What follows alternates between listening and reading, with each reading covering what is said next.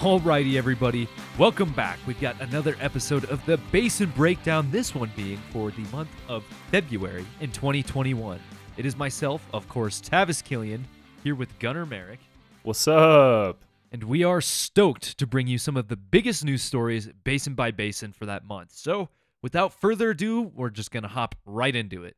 Starting right here at home in the DJ Basin, Colorado representatives voted along party lines, sending a public lands package to the U.S. Senate. This deal affords protection to an additional 650,000 acres in the San Juan Mountains and around the Continental Divide. These areas will no longer be allowed to be leased for oil and gas development. Surprise, surprise. Democrats defended their decision, saying that land needs to be preserved now so it will remain undeveloped for future generations.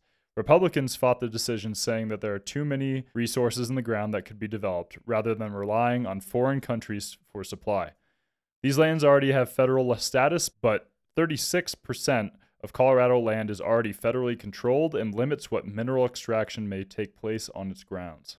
This doesn't sound terrible to me. I mean, it is 650,000 some acres, but that's pretty small compared to the entirety of the state. So, sure, I think it's a good idea to probably save some land for that, but like it says, there's already 36% that has some issue with mineral extraction right out the gate, so I don't know where I stand on this. Yeah, and really, I mean, mountainous regions are renowned for their access to rare earth minerals, and if we want to transition to a electric battery-based society, we're going to need those minerals. Excluding them from oil and gas development, yeah, I could see that, but they're just going to revisit this in the near future, and it's going to be a whole hoopla. And if you do remember, last month, Rare Petro reported on talks looking to retrofit compressors. As the talks continued, the focus transitioned to controllers, and an agreement between environmentalists and industry actors has been reached. The new rule requires all new controllers to be non-emitting and pushes to retrofit old controllers. This is a first-in-the-nation rule that was actually reached with little pushback after a compromise was established. There's not a whole lot to talk about, Commissioner Elise Jones said. This is such an unusual situation with everybody agreeing. The goal is to have a large portion of controllers in the state non-emitting by May 1st, 2023, which would be about 3 years after the agreement's inception. Controllers account for roughly 29% of industry air emissions, so this rule could spread from Colorado to the nation. Yeah, this is another example of kind of a common sense legislation in Colorado leading the way, so I think it's a net benefit for all. Net benefit for all, of course, but my biggest question is, what's the return on that? Sure, environmental, but who's going to pay for it? Who's going to be doing the work? There's lots of people who need the work, but I know most people probably wouldn't want to pay for it.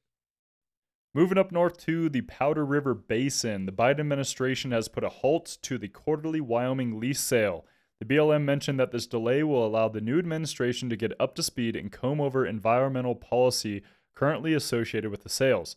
Industry participants are worried for the mid to small cap companies that typically benefit from these lease sales. They don't have the capital to compete with super majors, so lease sales like these often help these companies stay afloat, especially if they're looking to replenish portfolio reserves. Others are pleased with the administration's decision, as they feel taxpayers should reap more benefits from the oil and gas activity in the state, and this pause gives the Biden administration an opportunity to do so. Sure, this pause gives them an opportunity, but we're coming up on 60 days of federal drilling moratorium. I mean, I haven't heard anything yet. Yeah, I mean, I think we're going to see more time being put into these pauses around the country. It's kind of unfortunate, but the people at the BLM are only human, so you got to give them a little time to read through all the paperwork. Still, my hope is that this gets pushed along fairly quickly.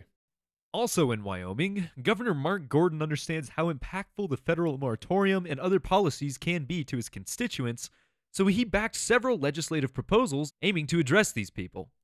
One of these proposals would slash the state's severance tax levied on oil and gas operators in half.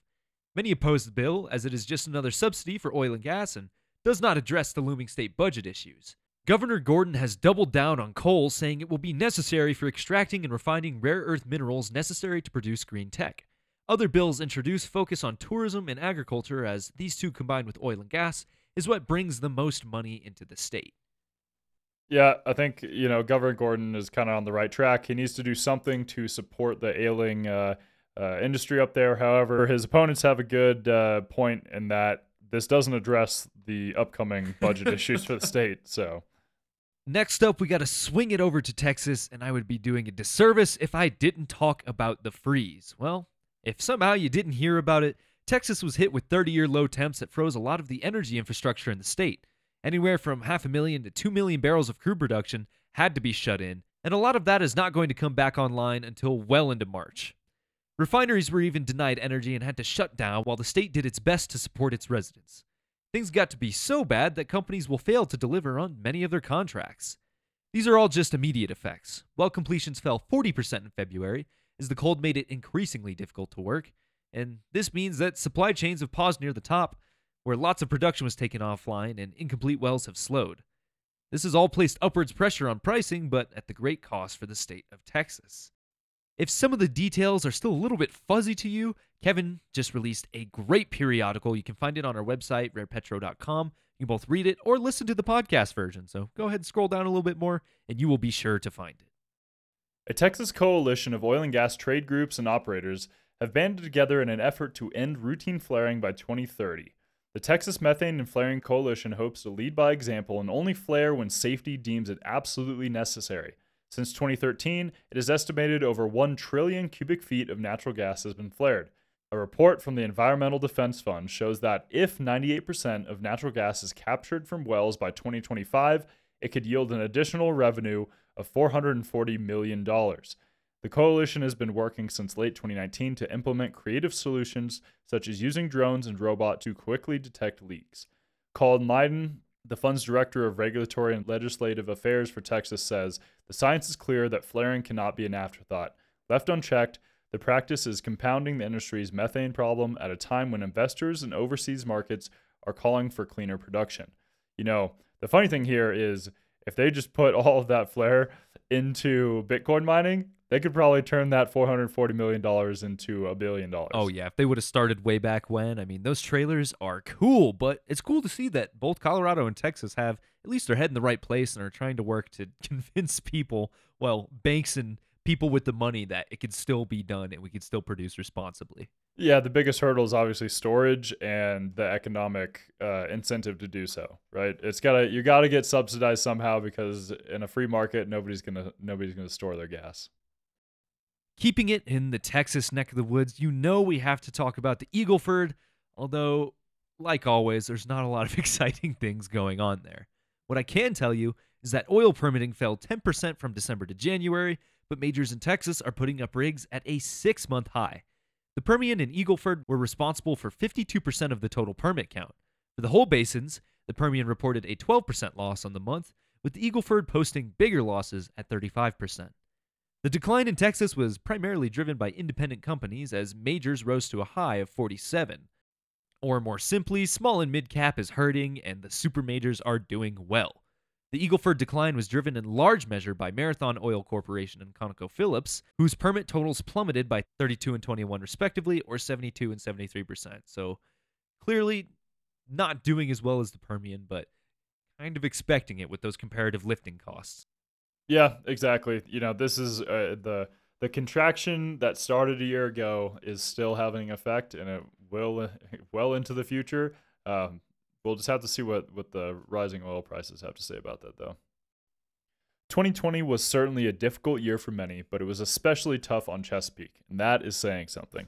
Fortunately, they have finally emerged from Chapter 11 bankruptcy. Chesapeake found itself threatened in the late 2010s because they had predicted natural gas would be the energy of the future, and 80% of their production portfolio reflected this fact. Unfortunately, gas field discoveries like Haynesville and further development of the Permian put them in a bad financial place, and they had to spend lots to add liquid crude properties to their portfolio.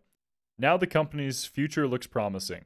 Chesapeake hopes to center most of their efforts on LNG export to the rest of the world, as well as 85% of their efforts in the Permian, although they do plan to keep one rig running in the Eagle Ford.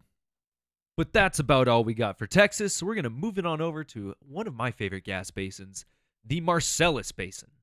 First of all, pipelines are kind of struggling to find a way into the Marcellus. Midstream companies in the United States remain apprehensive about putting money towards new pipeline projects, especially under current administration. The Biden administration made its stance clear by revoking the permit for the construction of the Keystone XL pipeline, but there's even pushback on a smaller scale. In July of last year, two companies, Dominion Energy and Duke Energy, jumped ship on an $8 billion Atlantic Coast pipeline project. Since the Marcellus is booming, it would have been useful to move gas out of Pennsylvania into the coast. Unfortunately, disagreements with environmentalists caused extreme delays and skyrocketed costs. Even New York rejected a pipeline last May that would have mobilized gas from the Marcellus. The demand for energy still exists, especially in regions like the Marcellus, but it would seem that infrastructure to cater to that demand will not be approved in the near future. And that's just a damn shame. There's so much energy to move, and I guess what else do we do with it? Just rails to the coast and then LNG to other countries who want it? Yeah, and the real irony here is that as our energy needs develop and as our society develops, we still refuse to use the latest and greatest technology to transport this energy.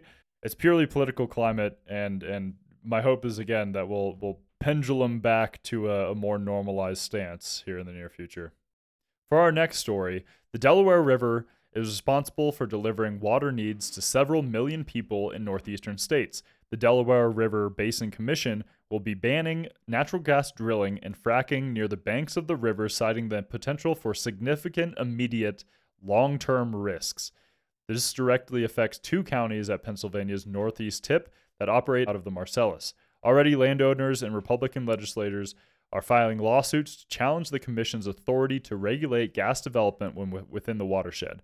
Gene Barr, chief executive at the Pennsylvania Chamber of Business and Industry, claims this was a political decision uninformed by science. In the past, the Basin Commission has been working to introduce updated environmental regulations before pivoting in 2017 in favor of all-out bans.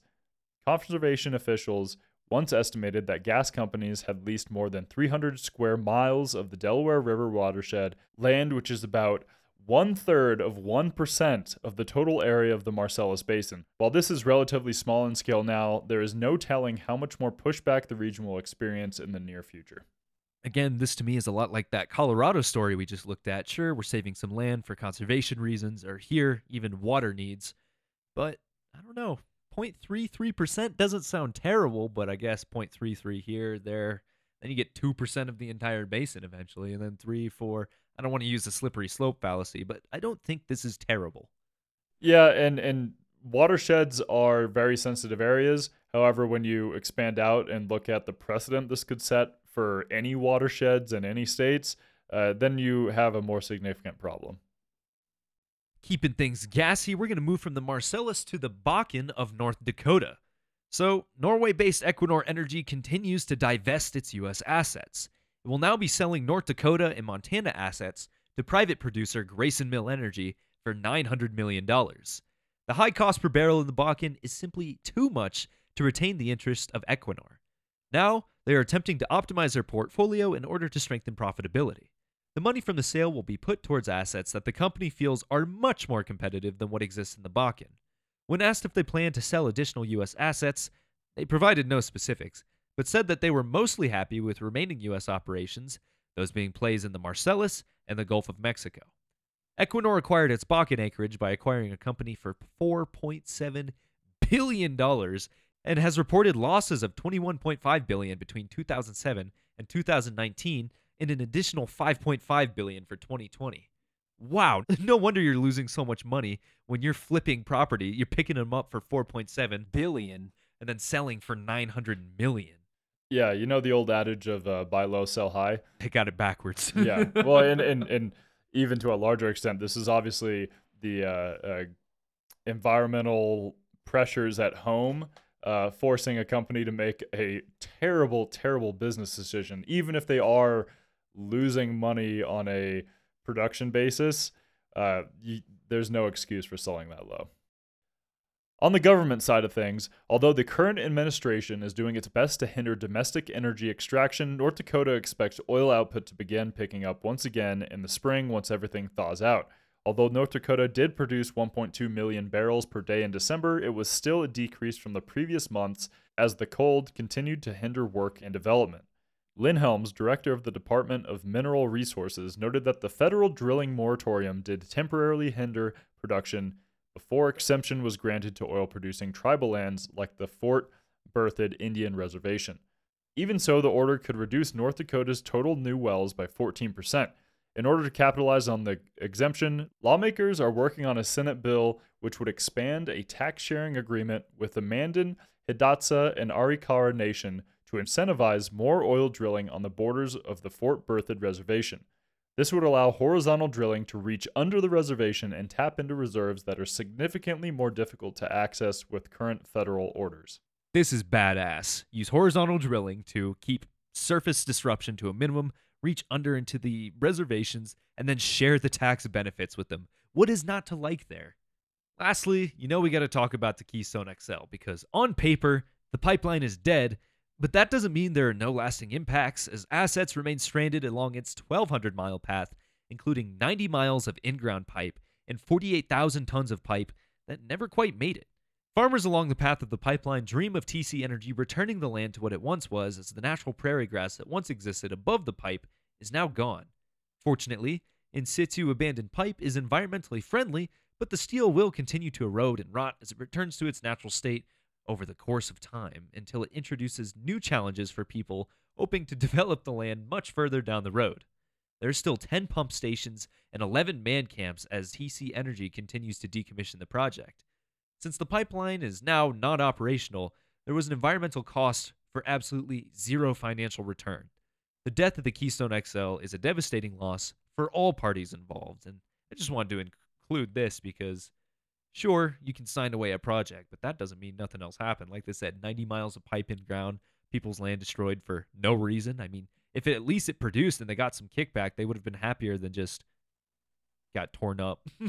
Yeah, this is every time I read or talk about this project, it's just sad. It's sad on the government side. It's sad for the communities involved. Just a great loss all around. We will round things out with everybody's favorite oil and gas state, California. California continues to propose incredibly stringent regulations for the oil and gas industry. 2 state senators introduced a Senate bill that would halt all fracking, steaming, and other activities perceived as risky next year. The bill, now dubbed the End Fracking and Harmful Drilling Act, would also attempt to install rules for 2,500-foot setbacks. While this would hamper state income, the bill includes a provision to fund incentives for contractors cleaning up old wells to hire displaced oil and gas workers. This bill is one of the proposed solutions to Newsom's request aiming to ban fracking in the state within the next 5 years. Rock Zierman, chief executive officer of the California Independent Petroleum Association, was quick to criticize the bill, saying, "It would virtually ban all oil production in California, killing thousands of quality, high-skilled, union careers that cannot be replaced by low-skilled and temporary jobs in the renewable industry, and would make the Saudi royal family even richer, all while eliminating the industry that is investing in the innovation needed to significantly reduce the state's carbon footprint." When probed about his feelings on the bill, Gavin Newsom said that he would not comment as the bill was only recently submitted and he had not yet read it. I did leave out the important detail that it was only submitted a few hours before when he'd received it, so he may not have actually had a chance, but oh my goodness. So, not only get rid of fracking, steam injection, and a 2,500-foot setback, I don't see a way for the industry to survive, especially in California, if those are the rules. Yeah, you may as well just write a multi-trillion-dollar check to foreign oil producers right now rather than delaying it into the future, eh, Newsom? And although the state is struggling to identify what it wants out of itself, CalGEM has been accused of being too generous in its approval of oil and gas permits, and the state of California is being sued because of it. The Center for Biological Diversity claims that CalGEM, quote, "as a consistent and ongoing pattern and practice of ignoring its legal obligation to conduct environmental review before issuing oil and gas permits throughout the state," end quote. CalGEM maintains that it follows all state laws and regulations when permitting, and added that they have strengthened oversight and imposed more rigorous enforcement in recent years. Those in the industry have commented that this lawsuit will likely fall flat, claiming that it is not based on fact at all.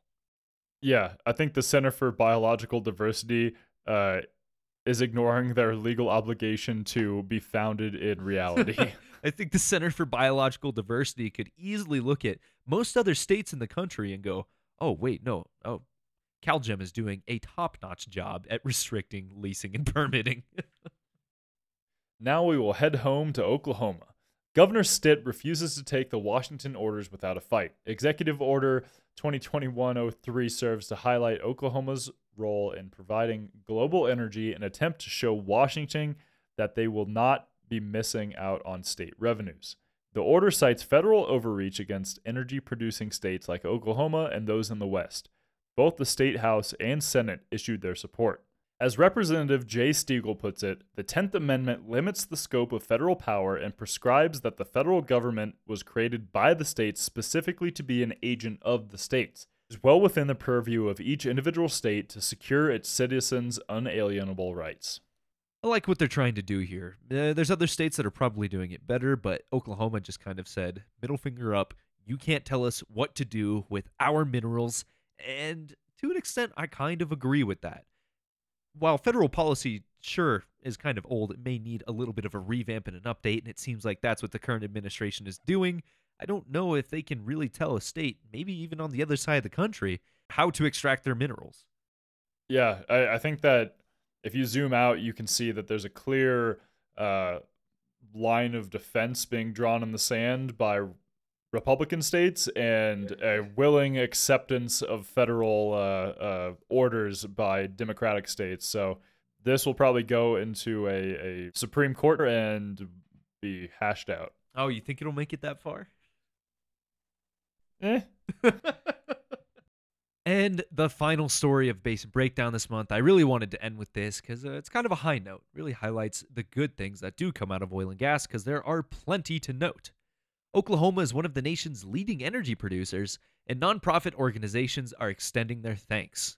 Many nonprofits are highlighting the fact that they could not exist without the supplementary funding of oil and gas production.